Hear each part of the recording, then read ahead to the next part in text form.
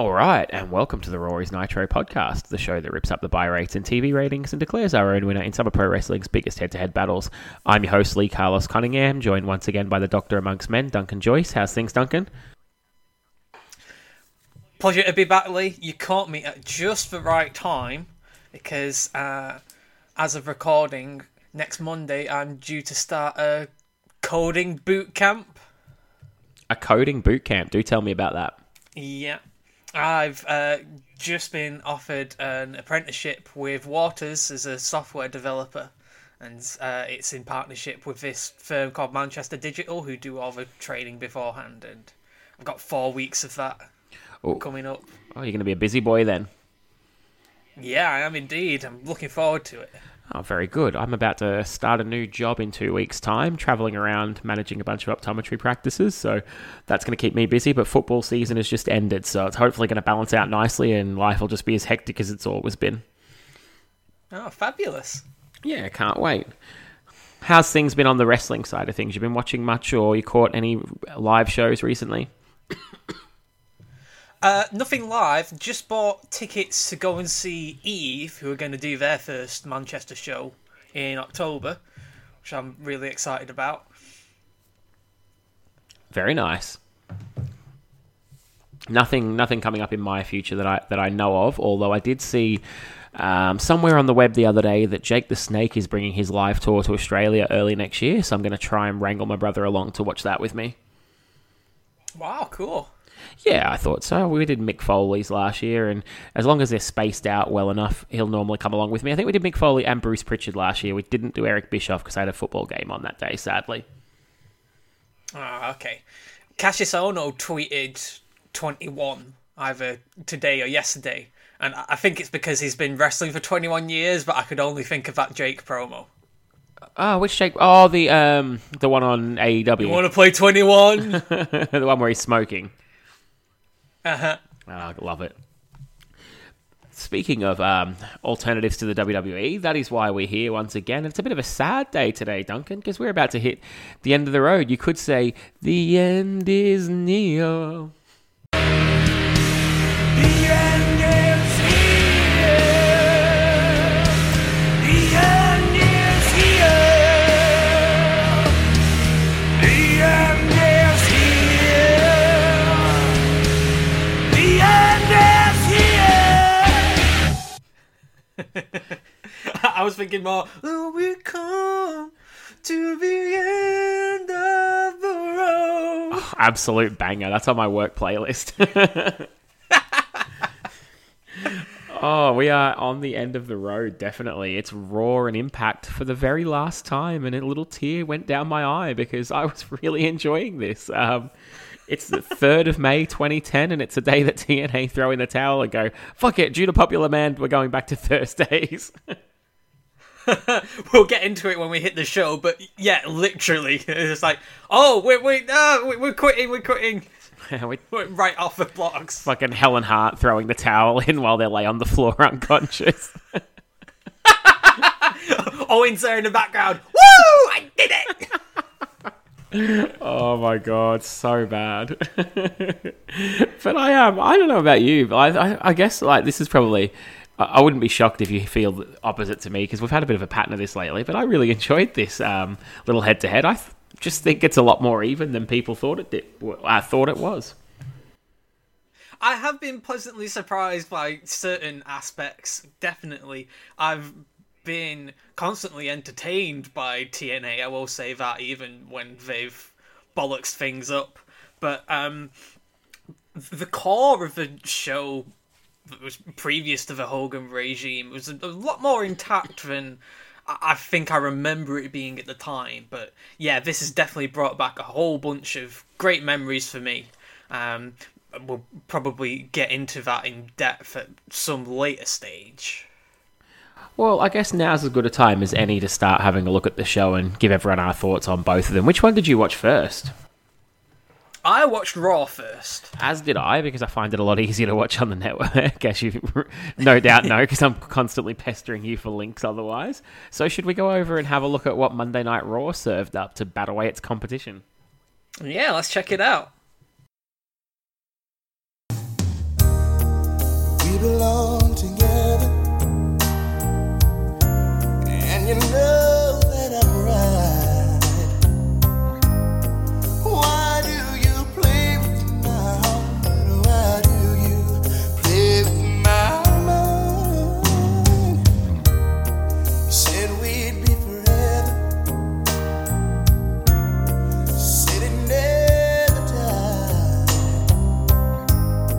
How could you love me and leave me and never say goodbye? When I can't sleep at night without holding you tight, girl, each time I try, I just break down and die. Pain in my head, oh, I'd rather be dead, spinning around and around. Although we got to the end of the road, still I can't let go. It's unnatural. You belong to me, I belong to you. Girl, I know you really love me. You just don't realize. All right, Raw started with a recap of last week's Triple Threat and the Edge turn on Randy Orton, and we're told the most controversial talk show in WWE history, The Cutting Edge, is coming back, where of course Randy Orton will be his guest. I don't really remember The Cutting Edge as being some awesome, talked about, fantastic show. They hyped it up really big time during this.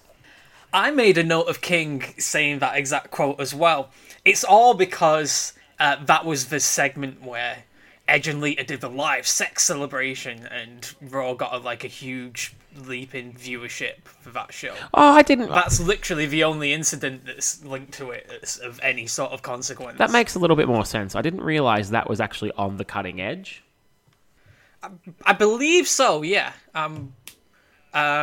Or it's just the fact that it's associated with Edge and being in that gimmick.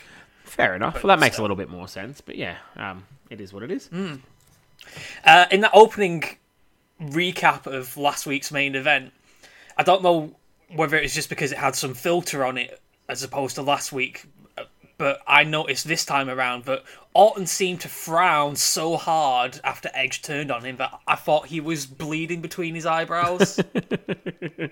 Oh, he's got that sourpuss on well and truly. Slight production note here. I don't know, I really shouldn't be surprised at this, but all of the prominent new draft picks are in the Raw opening titles already. Yeah, I did notice that. That was a good touch, actually. You've got to give him credit for having that ready to rock straight away. That was really nice. Speaking of competition, by the way, where is Raw taking place? Oh, I actually didn't write this one down for some reason today. It's from Jacksonville, Florida. They're heading into your own backyard. I wonder if they've got a tank. No, that would be way too cutting edge for this day and age. Cutting edge, I see what you did there. Yeah, I'm on it. We start the show actually with Batista coming out to have a bit of a moan about John Cena and the Last Man Standing match, and he basically said what I said on the show, that was a crappy way to win and a shitty ending to a pay-per-view main event. Well, one fan in the audience is less than sympathetic to Batista, who yells out, "Don't cry about it!" That's one way to put it. And we're told... Cole... go on. Well, Cole is naturally the opposite opinion of yours and mine about this finish. He called it one of the most ingenious strategies I've ever seen employed. He would do, wouldn't he? Of course. I actually made a note here saying Batista bitching about the Last Man Standing main event. He'd be a perfect guest for this show. I think so, yeah. He even goes on to say at one point, "That's something Hornswoggle would do." Yeah, so true. And that made me notice a couple of signs in the crowd that are Sheamus related. Sheamus is my dog's name. Poor dog. Random. And Hornswoggle is Shamus's dad. Oh, that's just weird on many levels. Such a strange family tree that would be. Yeah, from Mr. McMahon to Finley to Sheamus to Hornswoggle to the dog. I don't know what goes where. Um, Batista tells us that he and John Cena are going to have a bit of a beat the clock challenge tonight. Batista will be facing The Miz, and the winner of the beat the clock challenge gets to name the stipulation for the Over the Limit pay-per-view title rematch. So that should be interesting. Hopefully it's not last man standing again. But this brings out Sheamus, who comes out and challenges Batista and basically says, if I win, I want to be included in the title match, or want your title match. And Batista, like the smartest man on the show, rightfully tells him to fuck right off. Exactly. I think on the opposite end of the scale, Sheamus is probably the stupidest man on the show, bragging about, oh, he did something Batista could never do. I took out Triple H. And I'm just thinking, were you asleep during 2005 or something? What? Yeah, I think I counted Batista pay-per-view victories 3, Sheamus 0. Yeah. Oh my god, I just thought, you idiot. And this gets the respect it deserves, because we finish the segment and go to a commercial with Sheamus getting nowhere fast, storming off saying, this is not the last you've heard of this. I'm sure it's not. When we come back, The Miz comes out in street clothes with a doctor's note saying that he can't wrestle, and brings over his NXT rookie Daniel Bryan to take over the spot. Fucking marking out over this. It's a literal doctor's note, by the way. It's just a piece of paper with doctor's note written on it. Oh, man. And Bryan comes out and rather confidently tells everyone that he's going to make Batista tap out. And then to start the match, immediately hits a drop toe hold and locks him into an ankle lock, which was a really cool opening to the match, I thought. Very good, yeah. Batista then powders. Bryan locks in a sleeper when he comes back. No good. Excuse me. Batista hits a big boot for a 2 and a backdrop, and then escapes out of a choke and a crossface by getting the ropes, before finally nailing Bryan with the Batista bomb for the 1-2-3 at 5 minutes and 6 seconds, and then gives him 2 more Batista bombs just to be a prick. This was super, super fun. I was really looking forward to this, and I can't remember if I genuinely remembered that this would be a part of our timeline, or if it was just me seeing the thumbnail for the show when we're checking, when do they actually throw in the towel, old TNA? But yeah, oh my goodness. Batista gave Bryan some really, really good hope spots all around his submissions, and Bryan did great bumping for him in return. I just love that Dave was so giving like this, in spite of his own personal feelings towards, size in the wrestling industry.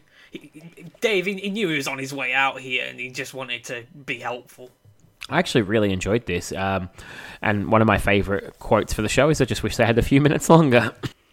From there, though, we go into John Cena, we get told John Cena's going to be facing Jericho for his Beat the Clock challenge, and then we go backstage to Eve and Wayne Brady, and I just cringe and think, no, I was only joking, please do not choke a bitch. Oh, no! Before we got into seeing what was going on, they show the graphic for Edge's Cutting Edge segment, and it was while Eve's music was playing. I'm like, what? What's going on? Oh, yeah, they flick that graphic up several times through the show. They hype it up like something crazy during this show. Did you know, by the way, WWE offers all US military free tickets to live events? I do now. Oh, they're good at these blowing their own horn little graphics recently, aren't they? They're really, really sticking it up. There's another one later on, I believe, as well.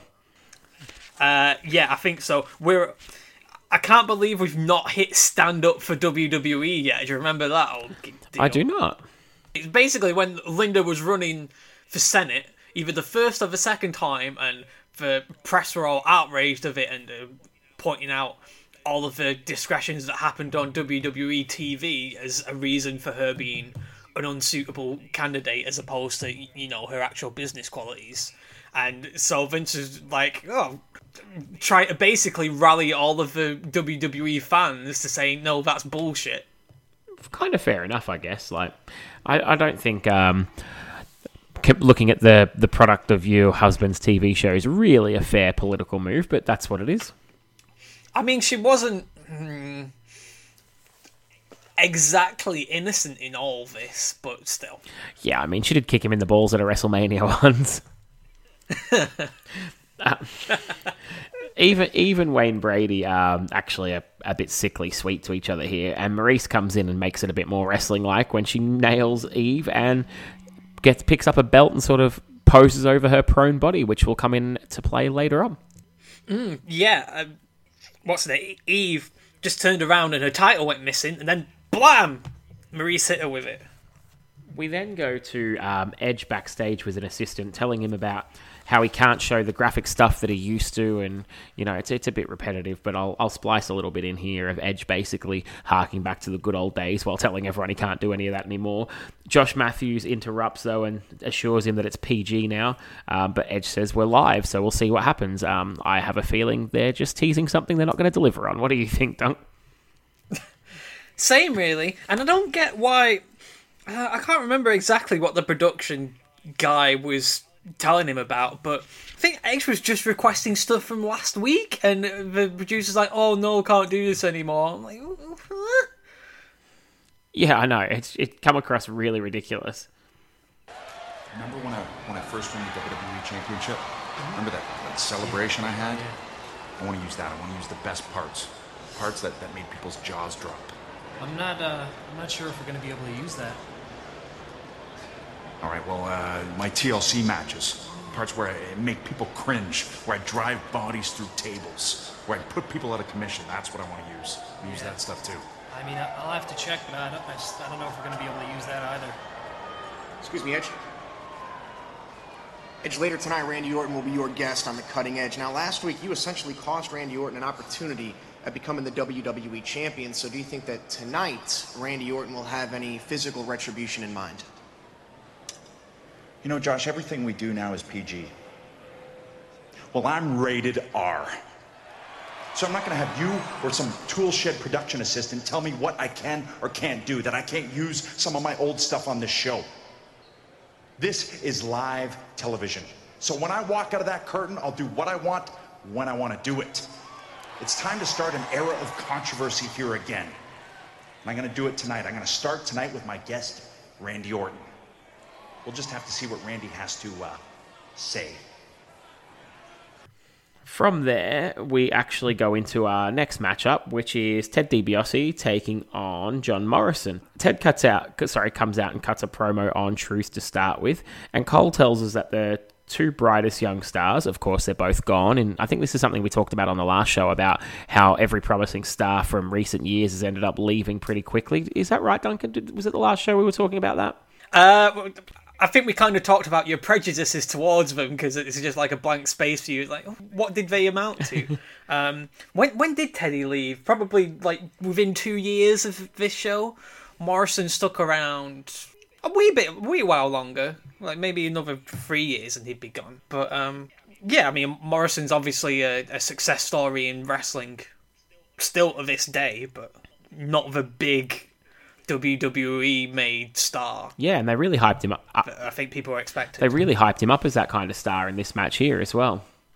Yeah.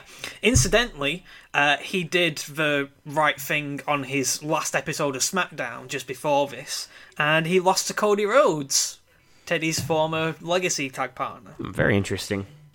Yeah, so Ted's giving out about Truth rejecting his deal, and he's talking about what's he gonna do when he's done wrestling. Like, well, I don't know, maybe he could be 24/7 champion forever.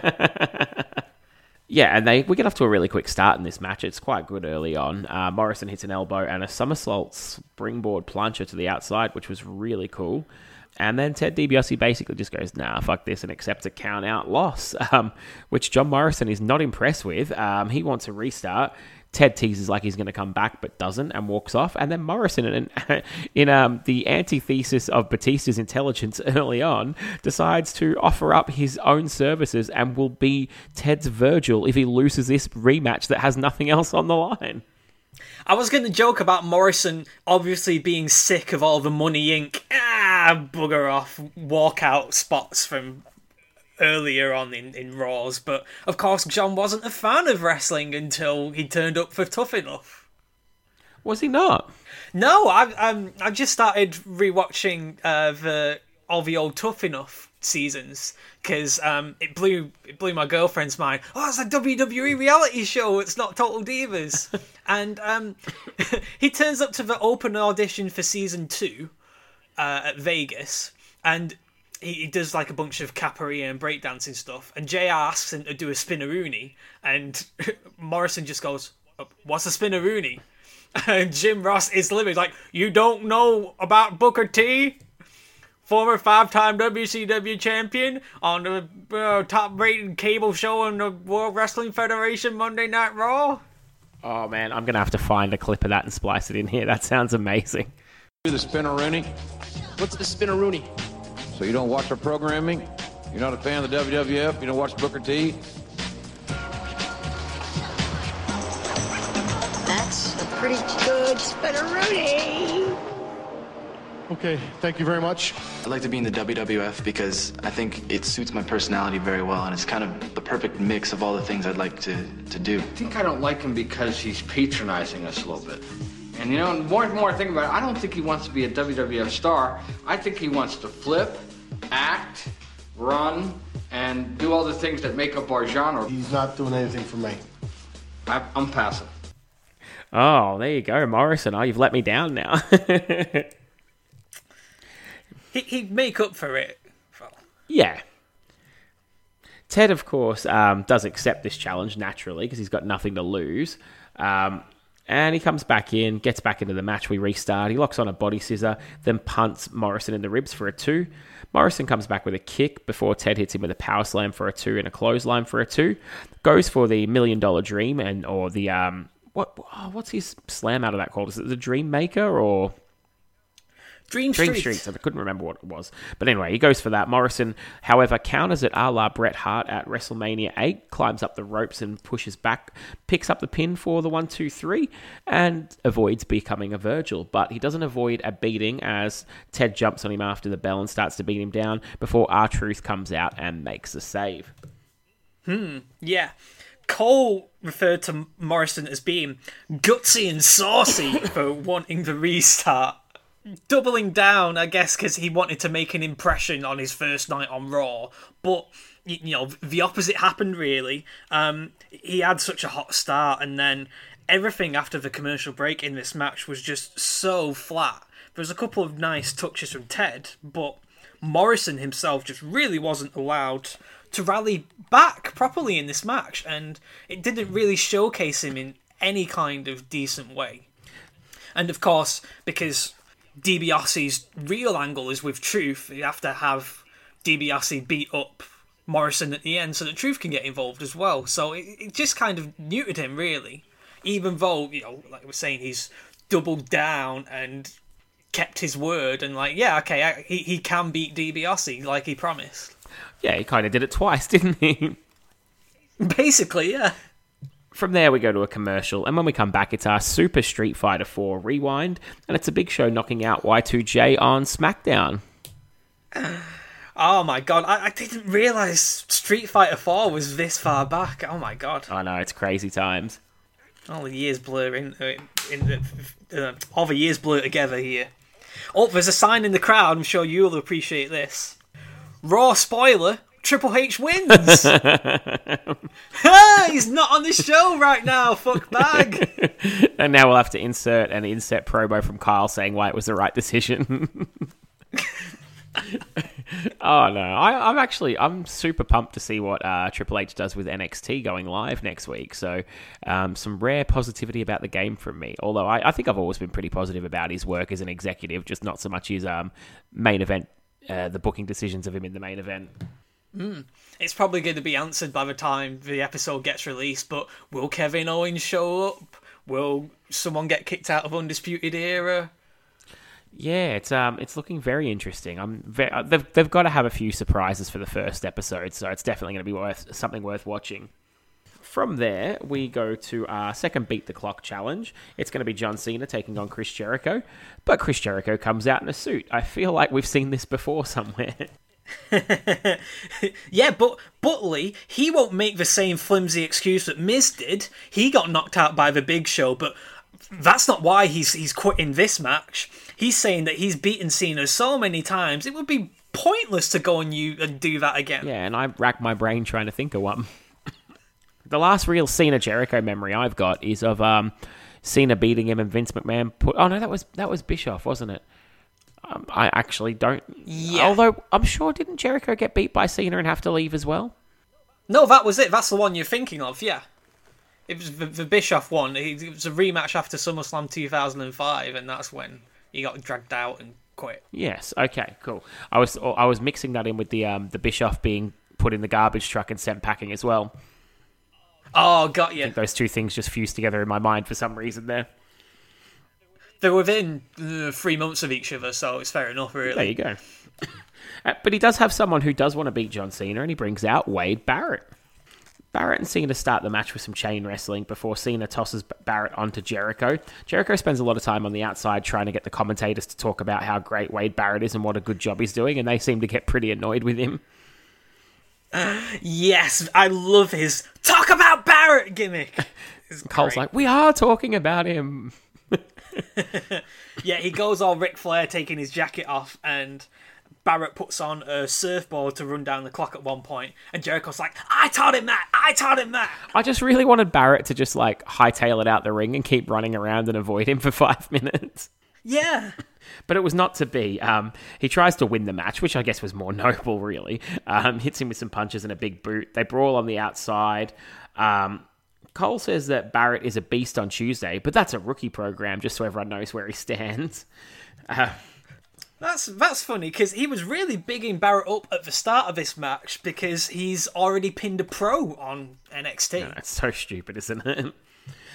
Yeah. The surfboard you talked about, he hits a boot for a 2 and a backbreaker for a 2 as well. As I said, Jericho is going off on Cole and Lawler. And then Cena hits an STF from out of nowhere and gets a tap-out victory, beating the clock by 27 seconds, meaning he'll get to decide the stipulation, which he's about to do right now, but oh no, he's not. Shamo comes out and hits him with a brogue kick, and we get multiple replays of the whole event, in case you weren't watching 45 seconds ago. So, what's stopping Cena from announcing the stipulation after he's recovered? Yeah, just get up and say it then. This is Shamo knocking out Triple H when he's about to say something to Shawn Michaels all over again. I know, he just really doesn't like promos. Yeah. What do you make to the match, Lee? Oh, I didn't like it as much as the first one. I feel like they both tried to give the NXT guy some offense and make them look strong, but Cena's came across as a lot more of, I'm just selling until I hit the inevitable finisher and beat you. Batista sold being in jeopardy a lot better than Cena did, if I'm being honest. Yeah, absolutely. This was vastly inferior to the previous main event versus NXT guy match. Jericho on the outside was the only highlight for me. It did Wade far fewer favours than Dave did to Bryan. I wanted to do something special, seeing as how this was the culmination of our storyline here. And this Beat the Clock challenge inspired me. Now, Lee, are you aware of this thing people do online with linear championships? I am not. So, it all started from an article from Voices of Wrestling a fair few years ago, speculating who would be the WWE champion if every single win or loss mattered, if there were no such thing as non-title matches. Oh, interesting. And so from that, people have been using the same concept for things that aren't actually championships. And one of our friends on Twitter, Patrick Reed, did one of the all-time great bits of online media in wrestling and figured out who in wrestling has the linear rights to the custody of Dominic Mysterio. I did not see that one coming. That was a swerve. So, in the same spirit, tonight we've had Batista and John Cena competing for the right to name the stipulation for the title match Over the Limit. So, John Cena came out on top tonight. I kept a track of the match history of John Cena to figure out who holds the linear right to name the stipulation for the WWE Championship match at Over the Limit 2010. Oh, do tell. So, just the rules here, I'm only counting one-on-one matches, and people have to win by pinfall, submission, referee stoppage, or a legal stipulation in the match type. Yep. And I've kind of screwed myself over here, because I was planning for this to be like a future segment on the show, but it might have changed by the time the episode comes out, but basically whoever the 24/7 champion is the person who has the right to name the championship match at Over the Limit 2010. Oh, fuck, that could change so many times. I know. So currently that is our truth. But that could change by the time this episode gets released. Now, just a couple of factoids around this. So all 4 men who actually competed in the Beat the Clock sprint would eventually earn this right to name the title match. Obviously, Cena started out, then Bryan won it 1.5 years later. Then Batista and Barrett would win it 4 years later on down the line. And Chris Jericho's the only person involved in these segments who never got the championship. Would you like me to run down the top? Well, he's won just about everything else, hasn't he? I suppose so. Would you like me to run down the top 5 title holders for the right to name the stipulation at Over the Limit 2010? I absolutely would. So, in joint 5th place with 4 reigns each are Randy Orton and Seth Rollins. Decent. Then in joint 3rd place with 5 reigns each are Sheamus and Alberto Del Rio. Oh, okay. Alberto, we've not had mention on the show too often. 2nd with 6 is Roman Reigns. The big dog. The big dog. And in 1st place, the original right to name the stipulation to Over the Limit 2010 champion, John Cena with 9 reigns. That makes perfect sense. So, I'm eventually going to get this up as like a Google Sheets spreadsheet, so you can all keep a track of it, because it gets quite wild. At one point, Edge won the right and then retired, so I had to revert back to The Miz, who Edge beat for the right. But then, oh my god, it just takes in so much of the main event scenes from like the early 2010s and then the late 2010s, and goes all the way through to Sin Cara, Bad News Barrett, Sheamus, Cesaro, Kofi Kingston. It is a wild ride. How long did it take you to put that together? A couple of hours. I had to break it up into 2 sessions because it was going to make me late for the dentist because I got so involved in it. Oh man, this has made my day. I can't even remember where we're up to now.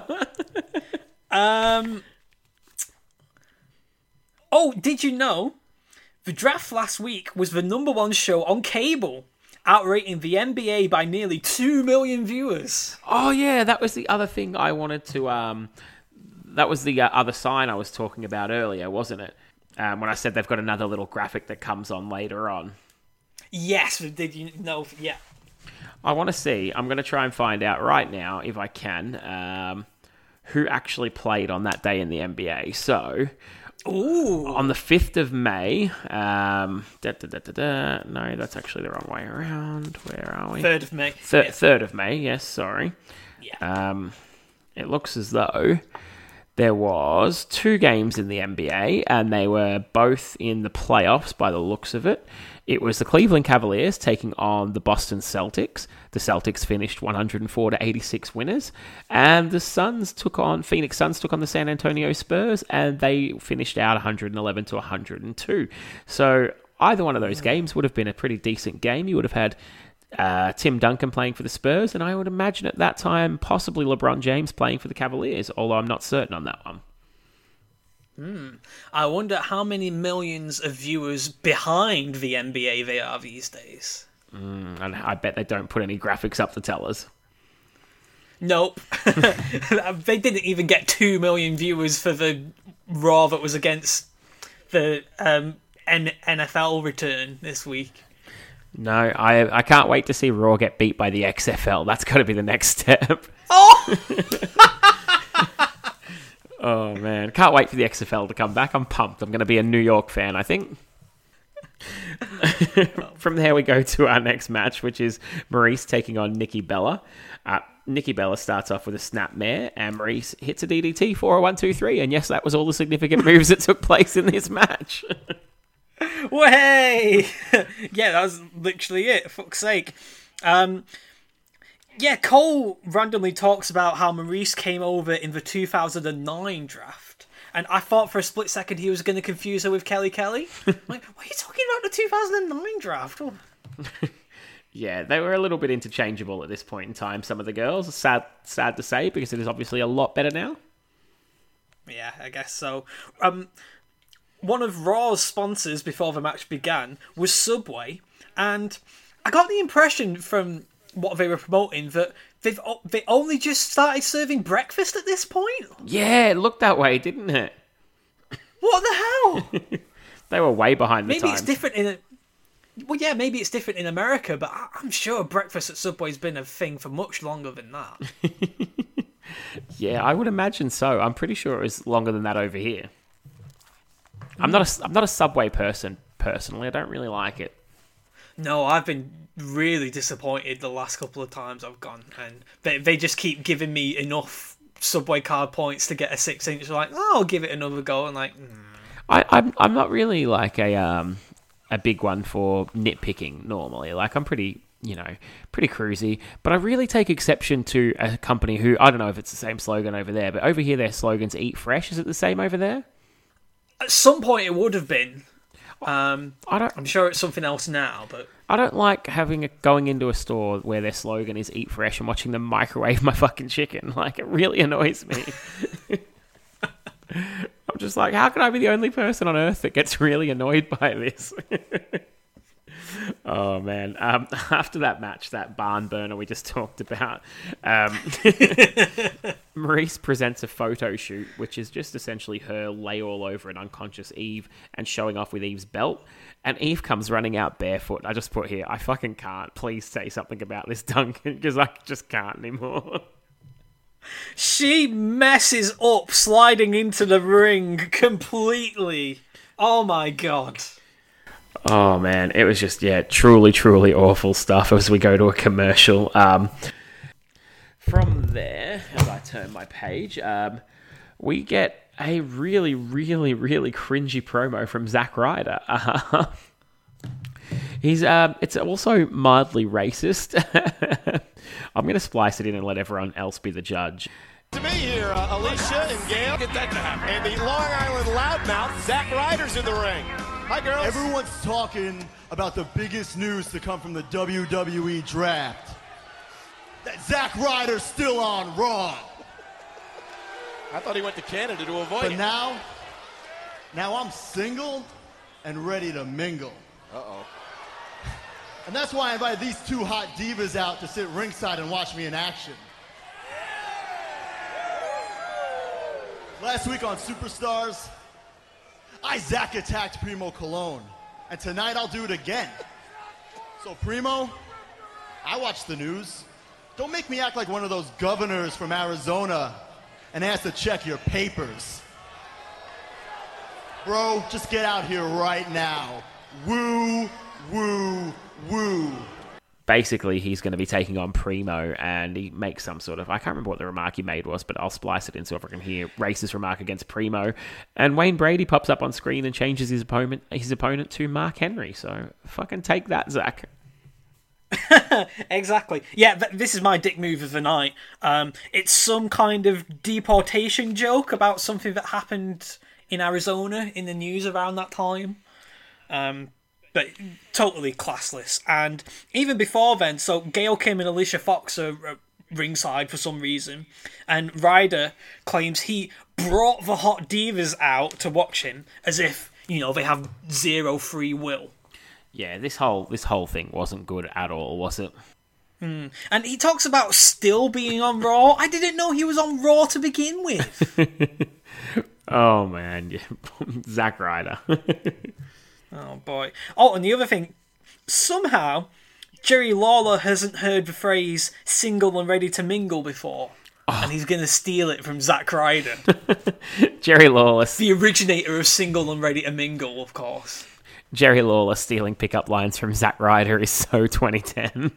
Oh my god. I suppose he's rarely single and ready to mingle. He's usually married or halfway through a divorce and ready to mingle. Oh man. I don't want to get into this. I'm only going to say things I'll regret. Then we go into Mark Henry taking on Zack Ryder. Henry starts with a slam, and again, and then a third slam. Zack Ryder decides he's had enough of this and drop kicks him in the knee, then hits a second rope drop kick for a 2, a Rough Rider for a 2, but then walks into a World's Strongest Slam for the 1-2-3, and Mark Henry leaves with Alicia Fox and Gail Kim. So take that, Zack. You got beat and lost both the girls. Sexual chocolate's back, baby! Oh man, that's brilliant. We then go backstage to Jericho and The Miz ragging on the Big Show, and Jericho has a plan on how to get back at him. Yeah, Jericho was annoyed at Show for playing country music, and The Miz hated his snoring. I thought this was like the best part of this show for me, the Jericho and Miz interactions. You know, we referenced earlier their little parallels between them ducking out of their Beat the Clock matches. Yeah, they play it up here, and I think it's really good. They have a plan, but they've got a common purpose of trying to get back at the Big Show, but they're clearly just in this for a business decision. Yeah, it's obvious. It's just that they've both been smited, and the Big Show's too big of a threat for the both of them, so they're going to partner up to try and get back at him together. We then get a bit of a hype video on John Morrison, which was a little bit weird considering the dull match we had earlier, but that's what they went with. Yeah, exactly. So I got a video package for John Morrison because his actual match didn't put him over at all. Indeed. And from there we go to Wayne Brady with Kozlov, and Santino comes in dressed as a member of the Brady Bunch. Get it? Hey. He wants to team with Kozlov, but Regal comes in and pulls rank, and it'll be him teaming with Kozlov for a tag match, not Santino, to which Santino goes, Regal, Regal, Regal. Santino wants to be on Wayne's show. Let's consummate a deal. Oh, man. Highlight for me was William Regal calling Santino a nincompoop. Do you ever... I don't know where I heard this, but do you remember hearing this story that was doing the rounds a few years back about how when Freddie Prinze Jr. was on the writing staff, he was watching a comedy show or something on the plane once, and Vince asked him why he wasn't watching Raw? And he said something along the lines of, I just, want to watch some comedy and have a laugh right now. And Vince said, we've got comedy, we've got Santino. And this was Vince's answer to sitting back and watching a stand-up special. Oh my God. And people wonder why the WWE is a little bit out of touch these days. Mm-hmm. Oh, man. We then go to our Subway Slam of the week. It's not heated up chicken in the microwave. It's the Hearts winning the tag titles the previous week from Show Miz. Yeah. Subway, build your better breakfast today. Yeah, that really sounds enticing. And we get the Hart Dynasty taking on Regal and Kozlov, so I can see why Santino was annoyed. He's missing out on a tag title match, although Regal and Kozlov get the jobber entrance, so I don't hold a lot of hope. Oh my God, I've just realised. Yeah. Poor Regal. This is them sowing the seed for Santino and Kozlov teaming up. Oh man, we're going to get some really, really good stuff there, I can imagine. Jericho. Yeah, they're gonna beat the storied tag team of Michael McGillicuddy and David Otunga. Oh man, I'm really sad that our timeline's ending. Jericho and The Miz come out and join the commentary team as the heels beat down on Tyson Kidd. We get an SOS from Kozlov and then a tag to David Hart Smith from Kidd. He gets the sharpshooter on pretty quickly. Kidd comes back in and gets a sharpshooter on pretty quickly, and Regal taps. But The Miz comes in and David Hart Smith walks straight into a Y2J code breaker, and The Miz hits him with a skull-crushing finale. So they lay out the baby faces pretty quickly. During the match, Jericho and Miz were getting into a spat over their Twitter followers, which shows you how long ago this was. I made a note. Jericho had 110,000 and Miz had 65,000. Oh, poor going. This match, I don't know about you, it felt like it had the same sort of issues as the Morrison and DiBiase one. There was only really 2 spots of note from the heels, lots of rudimentary arm work, and then by the time Davey Boy got the tag, he didn't really get to run through with a really proper dynamic comeback. The match just kind of ended. Yeah, it didn't really get going, this one, did it? No, not at all. Oh, then I guess they had to eat into the time to replay Edge spearing Orton for the 12th time tonight. Yeah, because we really needed to see that yet again. I know. But it was what it was. From there, we went into... we got announced next week's special guest, and this time I am legitimately upset that we're not carrying on, because it's my boy, Flavor Flav! Flavor Flav! Yes! Fun fact. Oh my god, I want to watch this just to see if he gives all the wrestlers new names, because he can't be bothered to remember their actual names, just like on Flavor of Love. Fun fact, I would say, what year was it? I don't know what year it was. It was over 10 years ago. But a very, very large, very young myself went to the work Christmas party, which was not a dress-up Christmas party, as a fat white Flavor Flav just for a laugh. Fantastic. I'll post a picture of it when I put the episode up on Twitter sometime during the week. But yeah, awesome. Yeah, it was a pretty big night out. I think we drove to the Gold Coast for like a show and a restaurant and drinks package for the night. And yeah, I got pretty heavily intoxicated, dressed as a huge Flavor Flav. But I fucking did a good job. I'm not gonna lie. Did you go to Red Lobster Bowl? We don't have Red Lobster over here. I would have loved to have done. Oh, I actually think it was from memory, and this was a long time ago and I was very drunk, I'm pretty sure it was like a Fawlty Towers themed restaurant. As if this could get any more eclectic of a mix. Oh boy. But yeah, look out for that picture. We are then going to the Cutting Edge with Randy Orton. Edge cuts a bit of an average promo, to be honest, about how he speared Orton because he's frustrated about being drafted. Like, that doesn't make any sense, really. Wayne Brady comes out and he wants to be a superstar and wants to do what you do, so I'm going to cut a promo. And cuts a promo on some of the other guest hosts, which was one of the most entertaining parts of the show, so I'm going to splice a bit of that in here as well. Well, because all the stuff I've gotten into, the fact is, I've been a huge wrestling fan my entire life. I love the WWE, grew up on the WWE, and to be able to come out here and to watch you do your thing, this is why I'm here. This is why I'm here. Awesome. Well, hey, do you want to do your thing?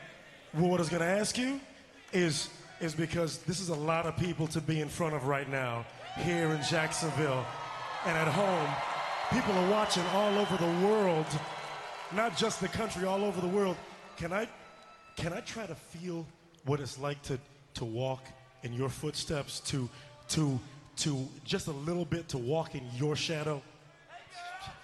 Hey, feel free, buddy. Seriously. What does it feel like to be some fun. a WWE Feel superstar? what we do. Okay. What's up, Jacksonville?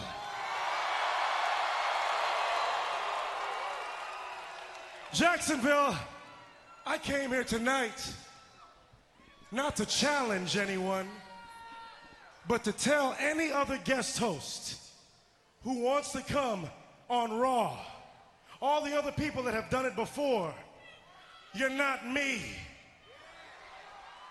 To all the mini-me's, to Cheech and or Chong, to Bob Barker, I am Bob Darker. I came here to Raw. This is my house tonight. That felt really good. That felt pretty good. Really Now good. look straight in that camera and tell them. What, these guys? Jacksonville, make some noise! He actually did better on the mic than a lot of the wrestlers did. I loved it. My favourite line, I'm sure it was yours as well, was when he addressed Bob Barker. Yes, it was. To Bob Barker, I'm Bob Darker! That was a brilliant line. Loved it. Yeah, Edge's reasoning, I don't know, I kind of, I was a little bit more into it than you were.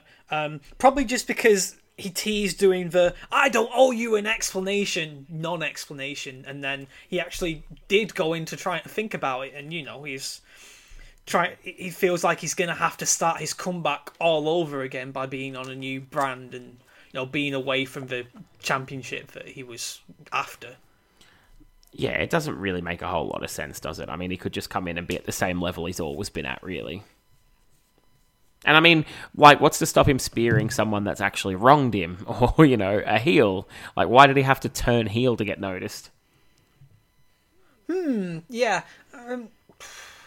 I guess it's just because Orton was someone in the headline match, and, everyone's forgotten Edge as a Royal Rumble winner already, and, you had to go for, like, the headline people. Yeah, I guess so. I mean, I would think if your sole purpose is to get noticed and to get back to the top, you'd probably want to go and aim for the champion, but that's just me.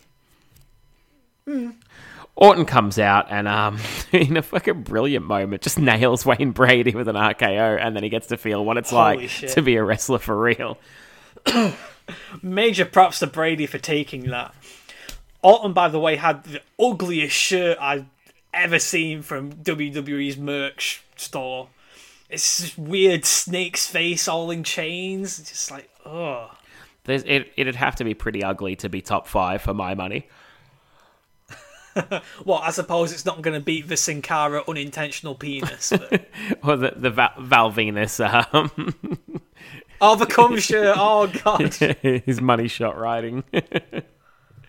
There's been some pretty hideous shirts over the year. I mean, anything John Cena ever wore is ugly as fuck. But yeah, that's a brilliant bump there by Wayne Brady. Edge begs off and offers to reform Rated RKO, which is just a little bit weird. Orton just stares him down. Edge blocks an RKO and hits a big boot. Goes to set up a spear, but the spear is countered into an RKO, and we head off the air. Nice counter into the RKO, nice ending segment, but a bit of a weird way to go off the air, I felt. Yeah, this is just them totally trying to position Orton as the Austin of this era, really. Cole even put over tonight as being the start of Randy Orton's era. So this feels like they're trying to feed Orton some crumbs and big him up while he's outside of the title scene. Yeah, I don't see it working somehow. No. But alas, we have hit the end of Raw, so that was the Raw that did a 3.05 to trounce TNA. What did you think about Raw overall? Bit flat, really. Highlights for me were the Jericho and Miz segments and their whole plan.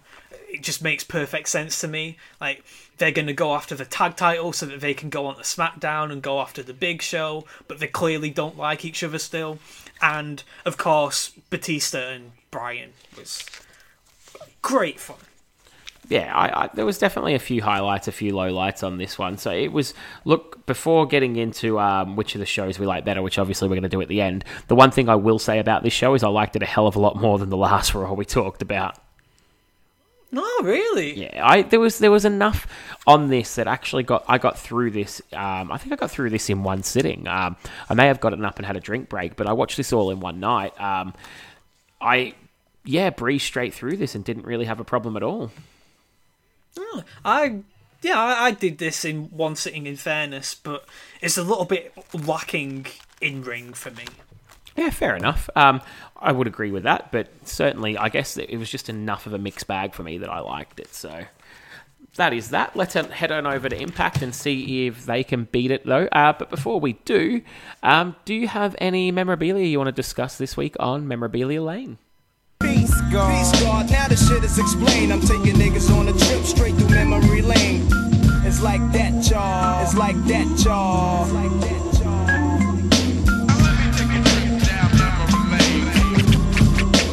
Coming out of Queens. Coming out of Queens. Coming out of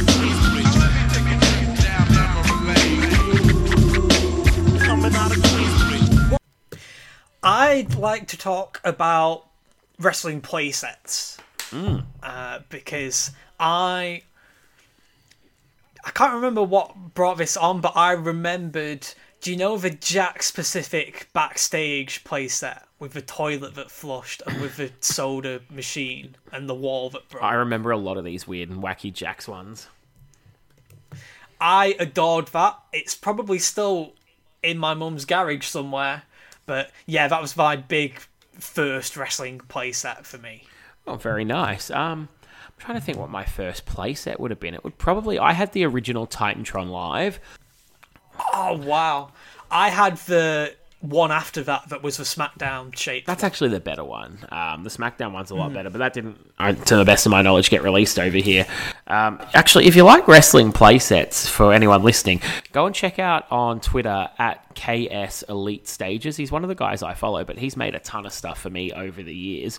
All made like with printouts and foam board and stuff, but they're actually to scale. So if you ever check out any of my figure pictures that I put up on Twitter and on Instagram, you'll see a lot of them are with those backgrounds. So if you are into collecting these days, definitely check it out because there's some good stuff on there. Very nice. Yeah, I really enjoy all the results. I saw your Pat Patterson Sergeant Slaughter shot earlier today. Yeah, that Pat Patterson figure cost me an absolute fortune, and I'm currently reading his book, so I thought, what a better time to make use of it. Nice. Yeah, so playset's definitely the way to go. The Jakks ones, yeah, some really good ones and some not so good ones back in the day. I've still got, to this day, the real scale Hell in a Cell from Jakks that I'll use for photography once in a while to set up every now and again. Oh, nice. Yeah, it's not easy to come by these days, so I won't be getting rid of that anytime soon. Kyle had the Elimination Chamber. It was fucking hard to play in. Yeah, I can imagine it is. The Hell in a Cell's great because you can actually just take one side off, so you can have the look of, 3 sides and take your photos from the other side, which makes it very easy. Cool. All right, with that out the way, let's head on over and check out what Impact did.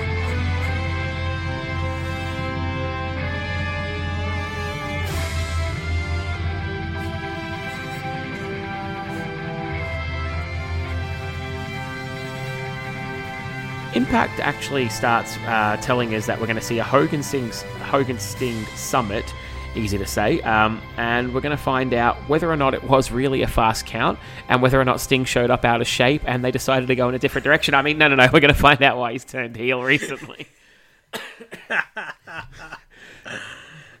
Oh, man.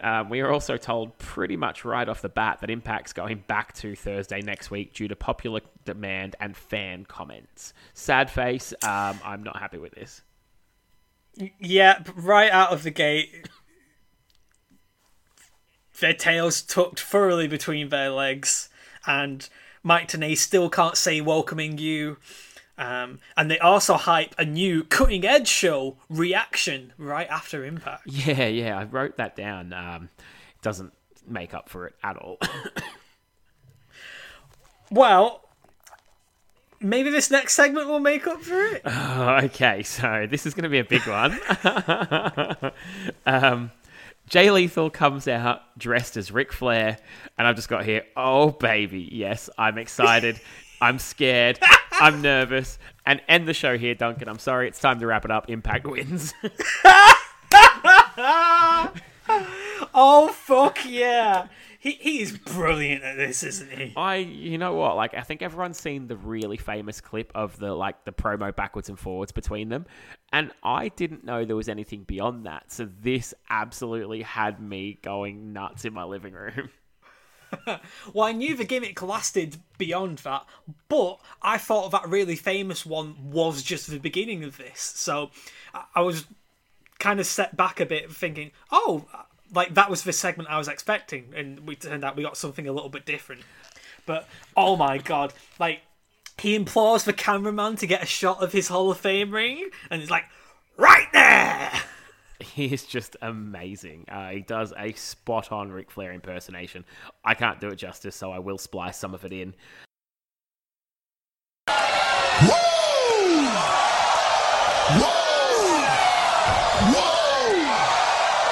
Woo, brother! Look at what I've got!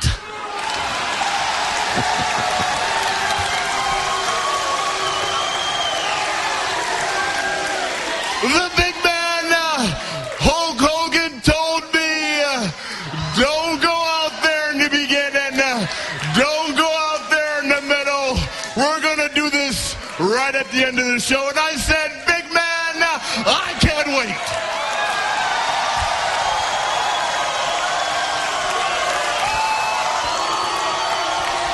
I cannot wait because I am the 16th time.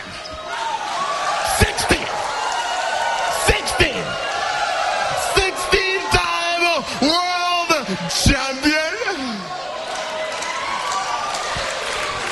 I know I'm the champion, but lady, I'm not taking you home with me no matter what you say.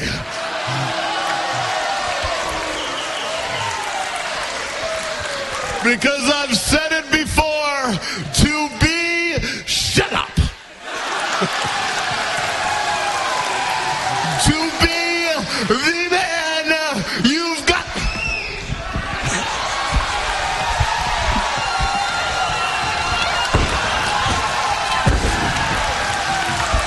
To be the man you've got to beat the man.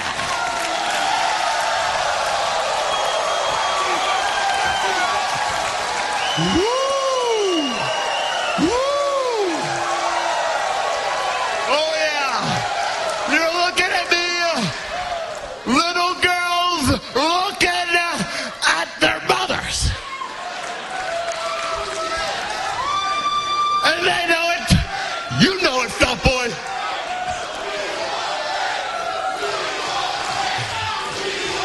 But I'm right here.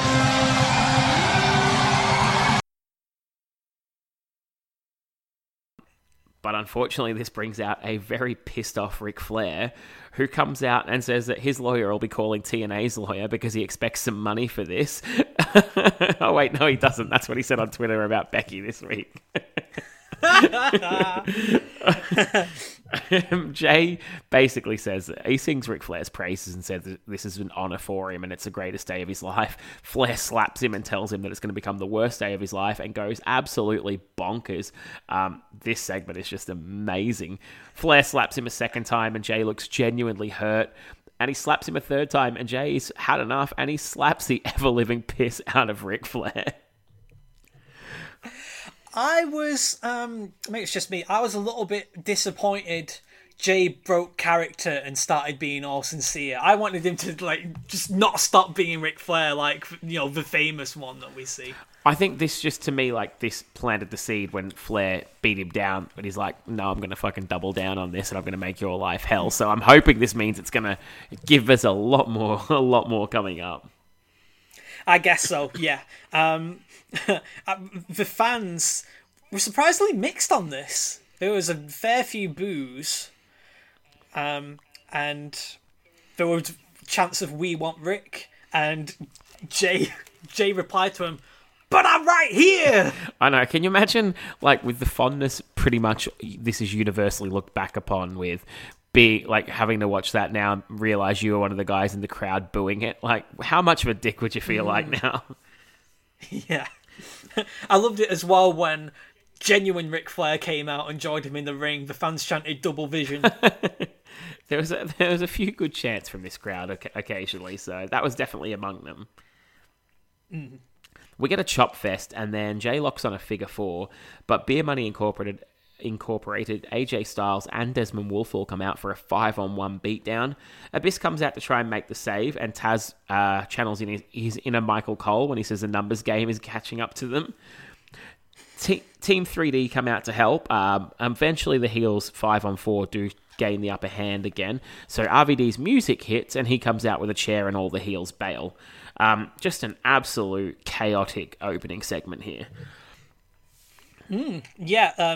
All good stuff all around, except they're still ringing the bell when people are getting beaten up. It's not a match! I know, like, it's not going to make a slight bit of difference. Jesus wept. From there, we go to a limo with Hulk Hogan and Eric Bischoff driving, and obviously they've gotten word that shit's going down, so they're turning the limo back around, just like I threaten my kids on every car trip that's not school. They're heading back to the arena. We go back to the arena, and RVD basically asks for an 8-man tag, even though there's 10 of them. I'll let that go. Instead, they come back down, and we have a 10-man brawl. This is really good, and the crowd's really hot for this. Unfortunately, my dick move of the week is a big back and forth 5-on-5 chaotic brawl until Hulk comes out and single-handedly puts all the heels down. Of course he does. I thought it was a bit awkward when they cut back from commercial. They showed a replay of the brawl from before the commercial, and they hadn't cut Tenay's original commentary out of it, so you could hear Mike Tenay talking over Mike Tenay. And I thought it was a bit weird how, you had the faces having to stand their ground in the middle of the ring, just waiting for the cue to... Oh, we're back from commercial now. Okay, we're gonna brawl again. Way. I know, it was a little bit formulaic, but that's okay. I did like Rob Van Dam calling Flair's associates the 4 horses' asses, though. Yeah, nice little line from RVD. He doesn't get too many zingers in, so it's good for him to get one once in a while.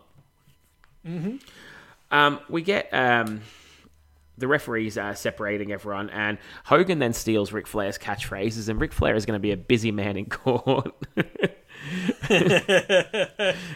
Desmond Wolfe is announced as being the number one, well, not the number one contender, but Hogan names Desmond Wolfe and RVD in a title match later on, so I'd come out and brawl anytime if that was the result, personally. AJ Styles is not so lucky. He's going to get Abyss in a Monsters Ball match, and Team 3D get added to the Motor City Machine Guns Beer Money, and it's made into a triple threat, so there you go. One thing about this, so Hogan made all those decrees after a second commercial break. This brawl lasted 3 segments. I know, I kind of liked it though. It gave it a really, to me, I don't know if I've ever mentioned this, but my favourite ever episode of Raw is in 2001 when ECW and WCW join and become the Alliance. That's my favourite ever episode. Now, I know it goes to shit afterwards, but that one episode was just utter chaos, and you had no idea what was coming, and it was twists and turns, and it was just there was a lot of, in those early Alliance days, a lot of huge brawls that just couldn't be contained, and this reminded me of that. I guess so, but one, it felt a little long to me, and it lost a lot of momentum from what first happened after Jay and Rick had at it. And 2, the transitions to the commercial breaks felt far more awkward. It felt like everybody stopped and lingered for the sake of, okay, we still got to be around for the commercial break. Whereas some of those invasion brawls just looked like there was so many people involved that it was just natural that it was carrying on, and this felt a lot less natural to me. Okay, fair enough. From there, we go to something else not natural. It's a beautiful people putting makeup on. And we're told they are going to face Tara, Sarita, and Taylor Wilde with all the belts on the line for more of this. Women's wrestling doesn't matter. Stick them in a 6-man where all the titles are on the line. I know, another match with every title on the line. What the hell? Yeah, it's not good. Then we go to Doug Williams and Brian Kendrick in the ring. Doug's a little bit upset about him being stripped of the X Division title. I'll splice a little bit of this in here, but I will just say, I agree with him. That is bullshit. Now let me get this straight. Due to travel conditions totally out of my control, I've been stripped of the X Division title. That's right. Volcanoes erupting, great clouds are bashing the sky, planes grounded, half the world on shutdown, and I'm the one that's punished. It's just not right. And to add insult to injury, when I do get here, I'm in some ridiculous tag match with this crazed lunatic. Hey, calm down. Just stating facts. Calm down. Kazarian, whilst I've been sitting at home pulling my hair out, you've been prancing around, calling yourself the real champ. Well, you're not the real champ. And if you want to be, you're going to have to beat me for my title at Sacrifice.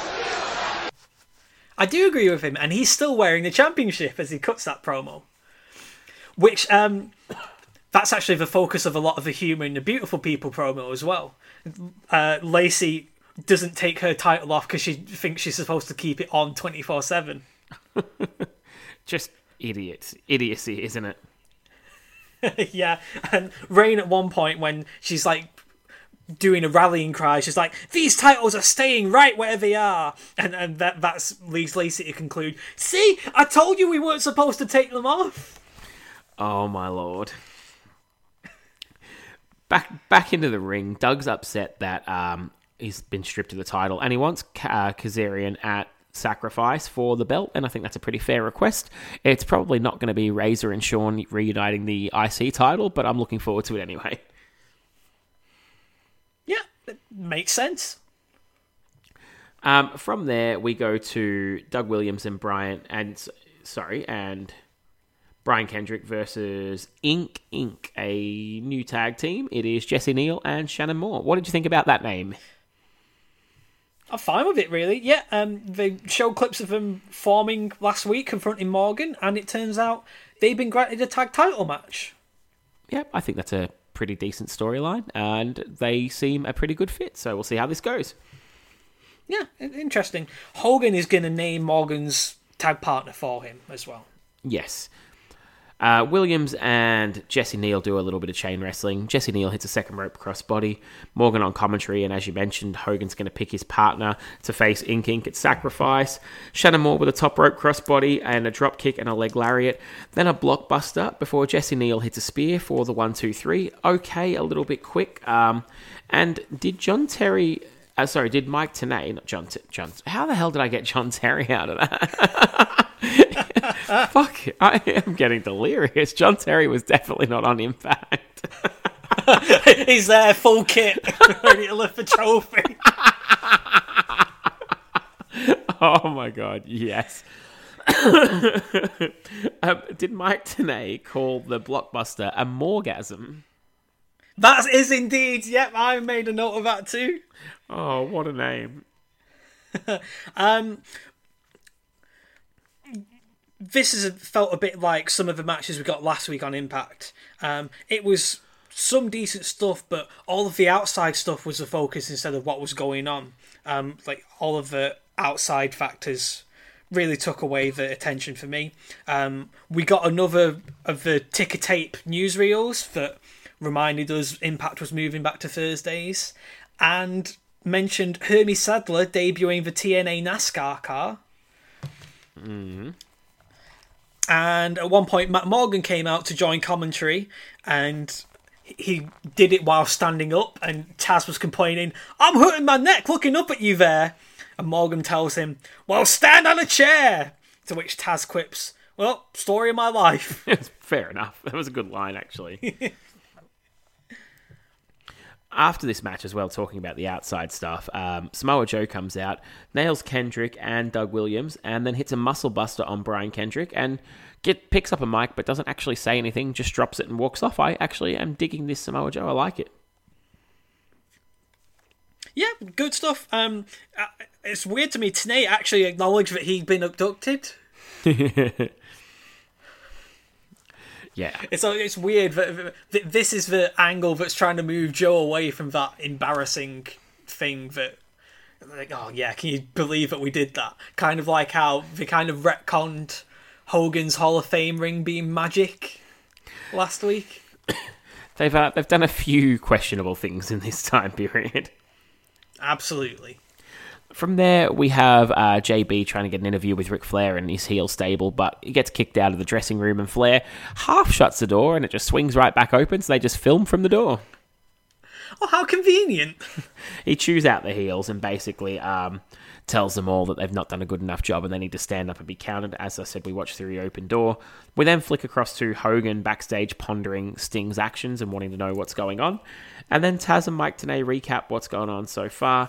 Send us back to Ken Anderson and the Pope brawling backstage, which Anderson quickly gets the better of. Nails him with a storage box and appears to be dressed up like he's about to be the Pope in a high school play. Quite the choir boy. Yeah, right. Lots going on there. I want to get to some of the stuff Flair was saying to motivate his charges. He orders AJ to kick that elephant's ass. You're a racehorse. Act like it. And he berates everyone, saying that everybody make it happen or I will find replacements. Yeah, he's really chewing into them. Yeah, and it's kind of true if you know what's coming. Yeah, that Hogan promo. Again, he's moaning about all these problems. He's like, oh my god, it's such a pain running TNA, brother. Fuck off. I couldn't tell who he was talking to either. No, it just looked like he was just sort of talking to an interviewer that wasn't filmed, didn't it? Yeah, exactly.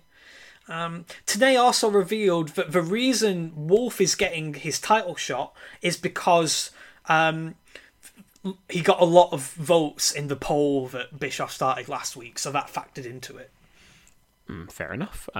It's good to see them taking the fans' say into account, I guess. Mm-hmm. So after all that, Anderson comes out dressed as the Pope, as I said, cuts a pretty dull promo, but Jeff Hardy saves us, thankfully. Says the Pope won't be cleared by the pay-per-view, but he'll challenge him to a match. Anderson says, no, maybe some other night, turns around and tries to cheap shot him, but Jeff Hardy nails him and then basically disrobes him, picks up a microphone, says nice panties, which is a odd line, and then puts the mic up to Anderson's face but talks for him, saying, yes, I accept the challenge. It was just a weird segment all around, and I guess we've got Hardy and Anderson at the pay-per-view. I guess so. Kind of weird, but effective way of moving Anderson on Jeff instead of Pope. Pope's got his injury. Ken was annoying as usual. Jeff Hardy's really out there with some of his verbiage. Did you notice what was on Anderson's sweet panties? I didn't. Something about a mic, but I couldn't catch the whole thing. Yeah, so on the back, it said talk into, then we had an ellipsis, and then on the front, it said the mic. So I'm like, is he inviting blowjobs here? It would appear that way. That's a little strange. Yeah. From there, we go to All the Marbles, super important women's match. Taylor, Sarita, and Tara taking on the Beautiful People. We get a suplex for a 2 count by Tara. Lacey Von Erich hits a spin kick. Sarita does a bunch of unnecessary flips into a nothing, so not much happening there. We get a flapjack for a 2 count. A Taylor Wilde German suplex. Tara intercepts and tags Sarita, who then gets tagged herself back out. Tara nails both of her partners, and the Beautiful People hit a spike DDT for the 1-2-3 in a dud. Taz quipped about that DDT. That was ugly. Yeah, the whole thing was ugly. I was especially annoyed with the slow crawl for a tag after one move being done. Oh my god. For me, Taylor Wilde was the only highlight of this match. There's so many botches. Velvet with some really dodgy bumping. Tenay thought he saw Tara spit at her partners at one point as well. Which they didn't replay or refer back to again afterwards. No. And then Tara cuts a promo challenging Madison Rayne for the belt, but saying she knows she's not going to accept. I think Christy Hemme actually holding the mic says, why would she accept when you've not been winning any matches, which is a pretty fair point. And she says she's going to put her career on the line as the incentive. So, yeah, that makes a bunch of sense. Have a heel face another heel and put her career on the line in place of it. Yeah, sure, whatever. Yeah, the women's division here, for all the praise Impact got, this is not one of those moments.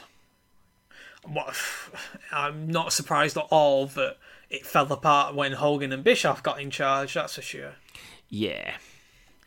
From there, we go to Team 3D versus Beer Money Incorporated versus the Motor City Machine Guns in a triple threat tag match. Sabin and Rude with a quick exchange to get us started before the Guns hit some double team moves on James Storm. Devon comes in and hits a nice clothesline. Beer Money do some double teams of their own. Bubba hits a clothesline, a big boot, a backdrop, and the Dudleys hit the what's-up headbutt. Then the band come out and attack the Dudleys, ending the match in a DQ. So more ring action cut short, sadly. Oh, it's hilarious. The band properly try and sneak out as if they're not going to be noticed. They're both two guys like above 6'5", and they're doing the whole Elmer Fudd, shh, quiet, I'm trying to catch the rabbit thing. Just brilliant. Then Eric Young comes out with a kendo stick, but he doesn't chase off the band who he's been feuding with. He nails Team 3D with it. That we don't get time for that to really sink in, though, because the Machine Guns come back in and take out all three, the two members of the band and EY, before Beer Money come in and take out the Machine Guns. So just a lot of moving parts and a lot of action, but it was probably wasted and could have been done between the bells, to be honest. It needed a bit of breathing space, which again goes back to my misgivings about how long that opening brawl was. If you cut one segment out of that, you could have some time to sink in that, oh, Eric Young's turned, and Tenay questioning whether Six Pack is going to be back or not. Well, I'm pretty sure Six Pack's not going to be back after he got brained last week, but still. The only thing that was good about this was the band giving the Machine Guns all of its shine. It was so cool. Yeah, I agree with you and I disagree with you. I'd happily leave the opening segment alone and I just cut out the whole women's match and the Beautiful People promo and have Tara cut her end promo as a standalone segment. Okay. Either way, I think you're right. This needed a bit more time. And another thing you could possibly cut out is the next segment, which is Orlando Jordan welcoming us to the Ozone. Yeah, definitely no Jamie Theakston or Jay Middlemiss in sight here. And he appears to be wearing an outfit made entirely out of the duct tape that John Cena put Batista on the ring post with. Oh, God. His first guest for this brand new segment is Rob Terry, who he unveils as a cardboard cutout. This gets big boos because it's dull as shit, not because it's heel heat. And then the real Rob Terry comes out and rips up the cardboard cutout. So it tells Orlando, who's cowering on the couch, don't make me come back. And then in a brilliant piece of wrestling logic, turns his back to Orlando Jordan to pose to the crowd long enough for Orlando to jump him and put him down. At one point, they randomly cut to Tenay and Taz at the desk looking very bemused. I think it was when OJ was flirting with the cardboard cutout, but I couldn't tell if that was a deliberate production choice or if it's just a fuck up, like someone pressed the wrong button. Either way, this segment I could have done without for sure. Yep, two very, very terrible wrestlers, given some very, very terrible creative. My prediction is it's going to turn out terrible. Yes, I would imagine so. From there, we go to our next match, which is the Monsters Ball, which I was looking forward to. AJ taking on Abyss. Did you hear David Penza introducing this match? No, I didn't notice. I wish I had done, though. He says, this next match is Monsters Ball. Weapons are legal and encouraged. Oh, brilliant. Speaking of which, AJ starts us off with a trash can. Abyss catches him in a beautiful overhead belly-to-belly from the ramp to inside the ring, which was quite cool. Awesome. Yeah, call back to their Destination X match there. hits a big boot, and then AJ hits a Pele kick and a drop kick. Ric Flair comes out with Chelsea, who's got a big trench coat on, and he's saying, take the coat off, and Abyss tries to come to a rescue, but it's a distraction, and AJ uses a chair and a low blow, and then springboard crossbodies Abyss into the thumbtacks he'd lay on the floor moments earlier for the 1-2-3 in a match that was way too short for what it was as we go out to a commercial break. Yeah, for me, this is pretty good overall. It had a really good flow in between spots. I just wish it had a better finish. This is easily the closest Impact's comes in ring to matching Bryan versus Batista. Yeah, it just bugged me that this is a big gimmick match, and I think there's a level of expectation when you put that on, and they just didn't give them the time to do anything like it. Yeah, it's a very throwaway follow-up to what was a pretty big feud for TNA for several months, Styles and Abyss. I noticed as well they've had the ticker tape back up, plugging house shows coming up. So on Friday they're in Lake Charles, Los Angeles, and then they're in Houston, Texas, and Beaumont, Texas. There you go. All around the world, as AJ Styles so rightly put it. Yeah, or 2 states in America. Yeah. When we come back from the commercial, it's time for Desmond Wolfe taking on RVD for the TNA title. Desmond jumps early and then hits an arm breaker for a 2. RVD hits one of his patented top rope kicks, then a rolling thunder, and then pretty quickly hits a 5-star for a 3 count in another match that's just way too short. And talk about throwaway matches, Wolf was announced in the ring. He got the jobber introduction, so I thought, this doesn't bode well for him here. But, yeah, the ticker tape was at it again here, and it revealed that Wolf, Jeff Hardy, and Ken Anderson were the top 3 vote getters from the fan poll. Who the fuck voted for Ken Anderson?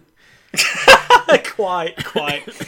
It then confirms Jeff against Anderson for Sacrifice, and this made me laugh.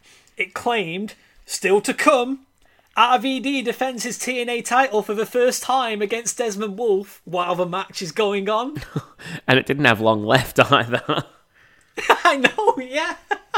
Like, oh god, we better get this in. It's nearly going to be finished. Yeah, don't leave it on screen for long. You'll miss it. Yeah.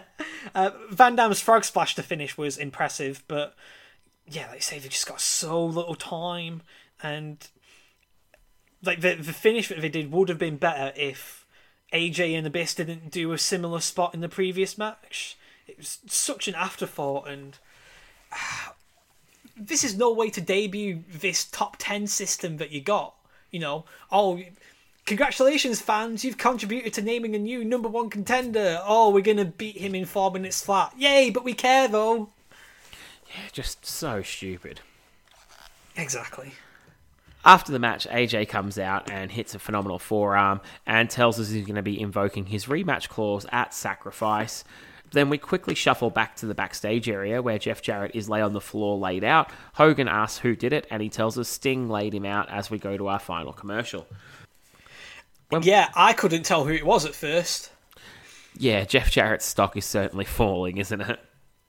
I know, yeah. So I was really happy after they came back from commercial that Tenay did in fact confirm it was Jarrett.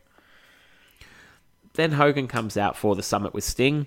Sting basically tells us that he wanted to help TNA, but he doesn't like the fact that Hogan's here. He was so heavily protected in the WWF and WCW, and holds his bat up to Hogan a la the old WCW days. But before this can go anywhere, Hogan egging him on to do something, Jarrett comes out and nails Sting with a bat a couple of times before Hogan stops him, killing him with it, and we end the show on a little bit of a cliffhanger. Yeah, total anticlimax to me. That kind of sucked, if I'm honest. Couple of details that I liked. Hogan wearing an Abyss shirt. Oh yeah, he was too, yes. Yeah, nice enough of him. And Sting still had blood on his hands from nailing Jarrett earlier on. Yes, that is also true. Some good points there. But other than that, it's, again, TNA not delivering on something they build and advertise going into this show, and like not having the time to make anything significant of it. Yeah, they probably just needed to do a little bit less on the show. Yeah, I think one thing I will say for this show is it sets up a fair few extra things for Sacrifice. It confirms the TNA title match, which wasn't a given based off last week's outing. Overall, I don't know, it was a little bit of a whimper. I thought it was better than last week. I loved the Jay Lethal stuff. I loved the initial brawl around it. I loved the character development for Matt Morgan again. What else did we have? I love Motor City Machine Guns getting put over big time by the band. And I enjoyed the AJ Styles and Abyss match, even though I wish it could have been longer, but it's so weird. We've got two shows against each other that the in-ring stuff took such a back seat for me. Yeah, I agree. This was not... These two shows were not there for the amazing wrestling and brilliant matches. More character development and storylines, which I guess we're going to go into in a second. But yeah, Impact, I really enjoyed it. I realised going through it with you there that I was a lot more critical about the stuff in ring than I thought I had been watching the show, because I watched Impact pretty quickly as well and really enjoyed it. It was in a couple of sittings because I had to watch that at the computer. But no, really enjoyed that and thought it was a decent watch overall. So that leads us to the most important part of the show here. We've got to go back and judge these two head to head and see who the winner is. Okie dokie. As usual, we've got the 5 categories to talk about. So the first one we're going to bring up today is a production value. And who do you think had the edge on this one, Dunk? Raw. By a mile, really. There was a bunch of little errors from TNA, like when they cut the camera to Tenay and Taz randomly. The ticker tape advertising a match upcoming while it was actually going on in the ring. Whereas you look at Raw and they insert the new draft picks into the opening titles. No big deal whatsoever. Yeah, Raw takes this one hands down. There's not really a whole lot to discuss. It's the usual slick Raw versus Impact with a few bugs. What about storyline advancement, though? Who do you think advanced their stories? Because there was actually a lot of storyline advancement across both shows. Who do you think did a better job at it? It's weird. They're really two separate ends of the scale, really, although they both do something kind of similar, in that one storyline got a whole heap of attention early on. So, TNA, it was Lethal getting the ring. Raw, it was who's going to decide the stipulation for Over the Limit. Other than that, Raw felt a little bit spare in places, whereas Impact, it felt like there was too much going on. As much as I like the Miz and the Jericho stuff, I think I do have to give it for Impact. I guess if you throw a certain amount of shit at a wall, some of it's going to stick. And there was some decent stuff. And I thought they moved forward the stuff of their pay-per-view pretty well. Yeah, I think Impact it did move a lot of stories along. I mean, there's obviously the Dudleys band, Beer Money, all that involved in the tag team scene, the Machine Guns, as well as Matt Morgan and Jesse Neal and Shannon Moore. So a lot of tag team storyline advancement. You've got the announcement of 2 title matches for the pay-per-view. 3 title matches, for the pay-per-view, if you count the Women's, the X Division, and the World title. The advancement of Anderson and Jeff Hardy, or the start of that, as well as the advancement of Anderson and the Pope, Hogan and Sting. So there was a lot of storyline movement on Impact. Whether or not you liked it all is one thing, but I definitely think they had the edge there. I also thought, to be honest, I thought Impact had the livelier crowd. Who did you think took the edge on that one? I can't really remember anything spectacular from Raw, whereas Impact, for the opening brawl, they were really, really lively. So I think I'm going to edge it to Impact as well. All right, and who do you think showcased the better selection of characters on the night?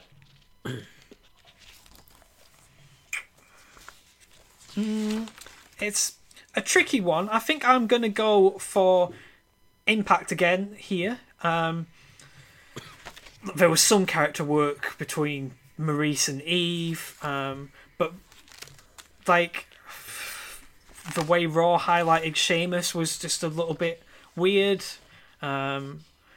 Edge's justification for his turn, while I, agreed with some highlights of it, it was a little bit lacking for a main event segment. Impact, just for sheer variety, had a better chance of winning, and I think it just about got there. I agree again, which takes us to our last one, which is match quality. And this is probably the toughest one of the bunch. Who do you think, out of what we saw, presented the better matches on the night? I'm going to go with a tie here, purely for the fact that they both only really had one worthwhile match. Raw was Bryan and Batista. Impact was AJ and Abyss. I was almost edging it towards Impact here, but talking it through with you just now, it became clear to me that so much of Impact's in-ring work got treated as an afterthought, whereas Raw, their matches had a slightly bit more focus, but it just came off flat in execution. I actually agree with you on that one as well. I went with a tie on this one, which makes it a rare occasion where we've agreed on all 5 categories. But I just thought, I enjoyed both these shows, but neither of them was for the great quality wrestling, so I went a tie on that one too. But yeah, Impact takes the win overall with 6 wins to Raw's 2 and 2 ties, which feels like the right result to me. I found both shows were good, but I think Impact will be, long-term, a much more memorable show than Raw was. Yeah, I feel the same. I think Impact showed notable improvements from last week, whereas Raw kind of dipped without the star power of both rosters at once. Absolutely. So, yeah, we go out with a bit of a whimper, unfortunately. Impact puts on a good show, but it's already got its tail tucked between its legs, so we're not going to see any more competition. And I'm really, really sad this timeline's coming to an end because I've thoroughly enjoyed this. This has been really tremendous. I'm so glad that we got into this, Lee. Like I said, it's brought back a whole bunch of memories. It's helped me reassess some of my initial misgivings and maybe some kind of Mandela effect that I've been having about wrestling at the time, especially as far as WWE goes. I thought they would be wiping the floor every single week, and it really wasn't the case. No, and it's just really disappointing that, I guess when you jump into a battle like this, you've got to probably expect that it might take a while to get some traction. And yeah, if they'd have just kept at it and built steadily, I do think they would have got the fans on board eventually, and it would have become more of a battle. But just like a lot of things through TNA/Impact's existence, even, it seems like they just rushed it and gave up too soon. I think habit is a hard thing to break. You have to bear in mind that when Nitro started going up against Monday Night Raw, Raw had only been a thing for 2 years, whereas Impact going up against Raw this time around, Raw had been on the air with zero competition for 9 years now. So, that was destination viewing for wrestling fans on Monday night, much more so than Raw was in 1995, I'd say. Oh, absolutely. And WCW was a superior brand to TNA was at this time as well. So there's a lot of different factors here that are at play, but sadly they just didn't stick it out. And I guess even this roster, a lot of the guys here that they had didn't stick it out either. And yeah, it seemed not long for this world, a lot of this stuff. Yeah, it's clearly a company in flux, trying to try lots of different things all at once, trying to balance what made it a success in certain areas with a certain hardcore fans, but trying to do stuff that would attract more attention as well. And I think they just tried to please too many people too little of the time, as opposed to keeping that hardcore happy. I agree completely. So that will wrap us up on this little adventure we've been on. The final Raw versus Impact that we're going to do. I guess this is a good time, and now is as good time as ever, is to say, what are we going to do next? Well, we can't, even though the timeline has finished off, we can't really leave it off here without having a little bit of a bookend. So, I had 4 ideas for what we could do to really kind of say goodbye to this timeline, in a way. I think as well we should probably do like a dedicated wrap-up episode where we go over like some of our favourite angles and things for some other time. Sounds good to me. Yeah, but I figured we should look at one last pair of shows head-to-head relevant to some of the stories that we've been discussing here. So when this episode gets released, you can head over to my podcast Twitter page at TNW Podcast, where I'll have a Twitter poll for you to vote for your favourite. And I'll put the same up on our Facebook page as well. So search for Then Now Whatever on Facebook. And you can vote between 4 options as to how we can bookend this timeline. So, option 1, seeing as how we've only just hit upon Nature Boy Jay Lethal, and maybe we don't want to leave that, one obvious option is just do next month's pay-per-views. So, Over the Limit 2010 versus Sacrifice 2010. Not a bad option. Option 2, to see TNA's first opportunity to really build towards a major show, or really have a proper storyline culmination in this Hogan era, and have a look at Bound for Glory 2010 against Hell in a Cell 2010.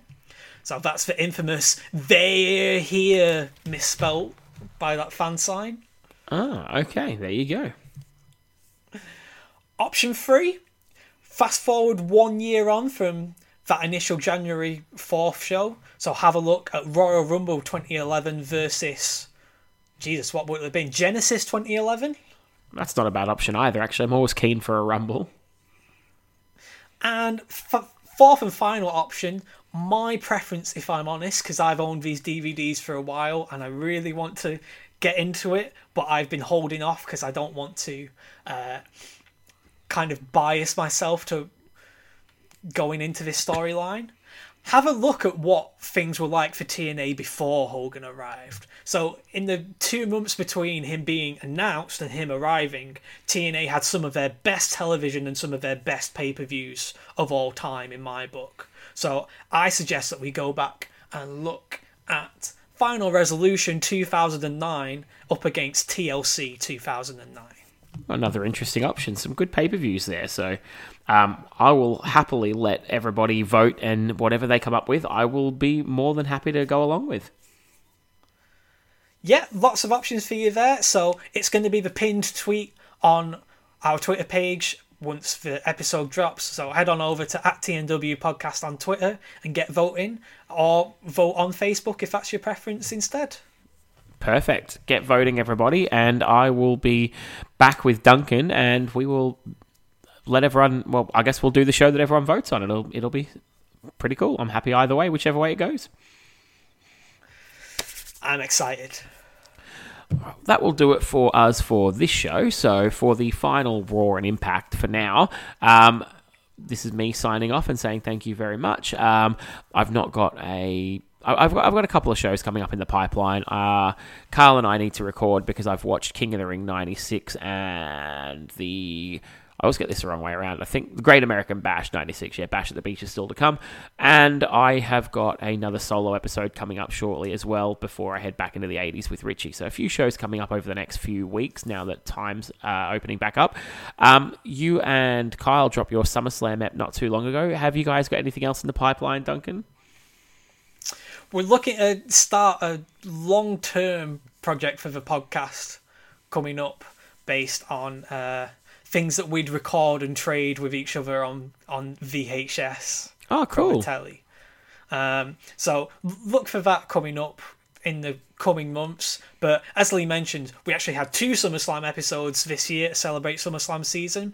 We went back to SummerSlam 2002 because it was my favourite SummerSlam, and we look back at this year's SummerSlam 2019, mixing up the format a little bit, talking about having a conversation before the show started, talking about what we were excited for, and then comparing it to what we actually got.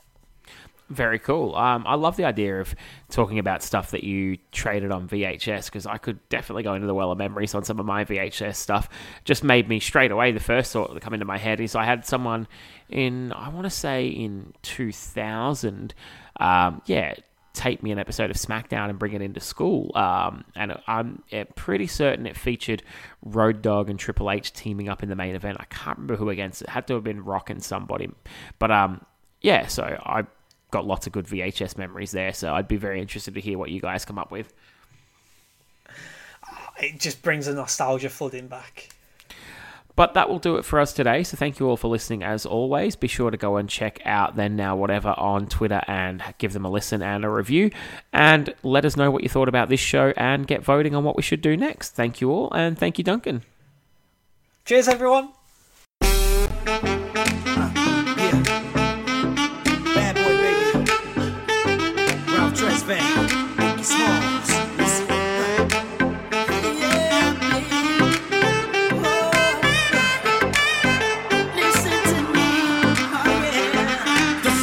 I'm similar to the Thriller in Manila. Honeys call me bigger, the condom filler. Whether it's stiff tongue or stiff, Biggie squeeze it to make it fit. Now check, I got the pack of Rough Riders in the back of the Pathfinder. You know the epilogue by James Todd Smith. I get swift with the lyrical gift. Hit you with the make your kidney shift. Here we go, but I'm not domino. I got the funk flow to make your drawers drop slow. So recognize the size in these Hawkeye jeans. I wear 13s, know what I mean? I fuck around and hit you with the Hennessy. Mess around and go blind, don't get to see. The next batter, here to shatter your blatter, it doesn't matter.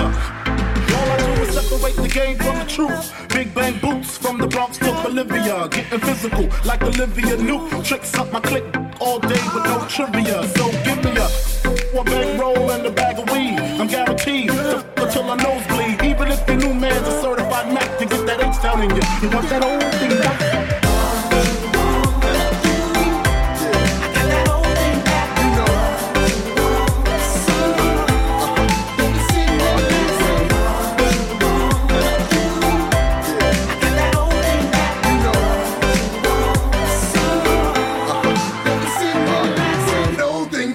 B-I-double-G-I-E with some new R-U-L-E. Notorious is known for busting in your E-Y-E. Baby, bitches know they love to hate me. How come you come, we're coming back, so maybe how close we came to coming together is crazy. How come you witnesses make similar faces when y'all come and y'all be crying like I'm and y'all be bitches. I know there's a bigger picture than the camera roll. Cause I don't think y'all be knowing how it's unfolding. Back shots in the rear, got the gun loading, gotta reload like every so often. Saying I got my swagger back, I'm looking like my swagger never left. Don't be so hard pressed to be impressed by these new rappers. They actors and the fact is, you want that old thing back.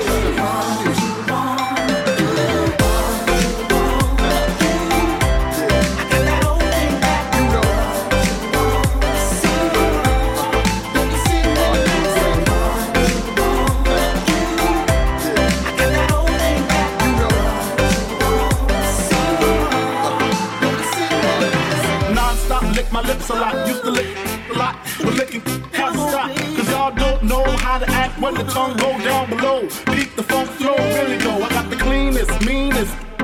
You never seen this, stroke of genius. So take off your Tim boots and your bodysuit. I mean the spandex, and hit my man next. Sex get rougher when it come to the nut buster. The crusher, black nasty. I don't chase them, I replace them. And if I'm caressing them, I'm undressing them. What you heard, who's the best in New York? Fulfilling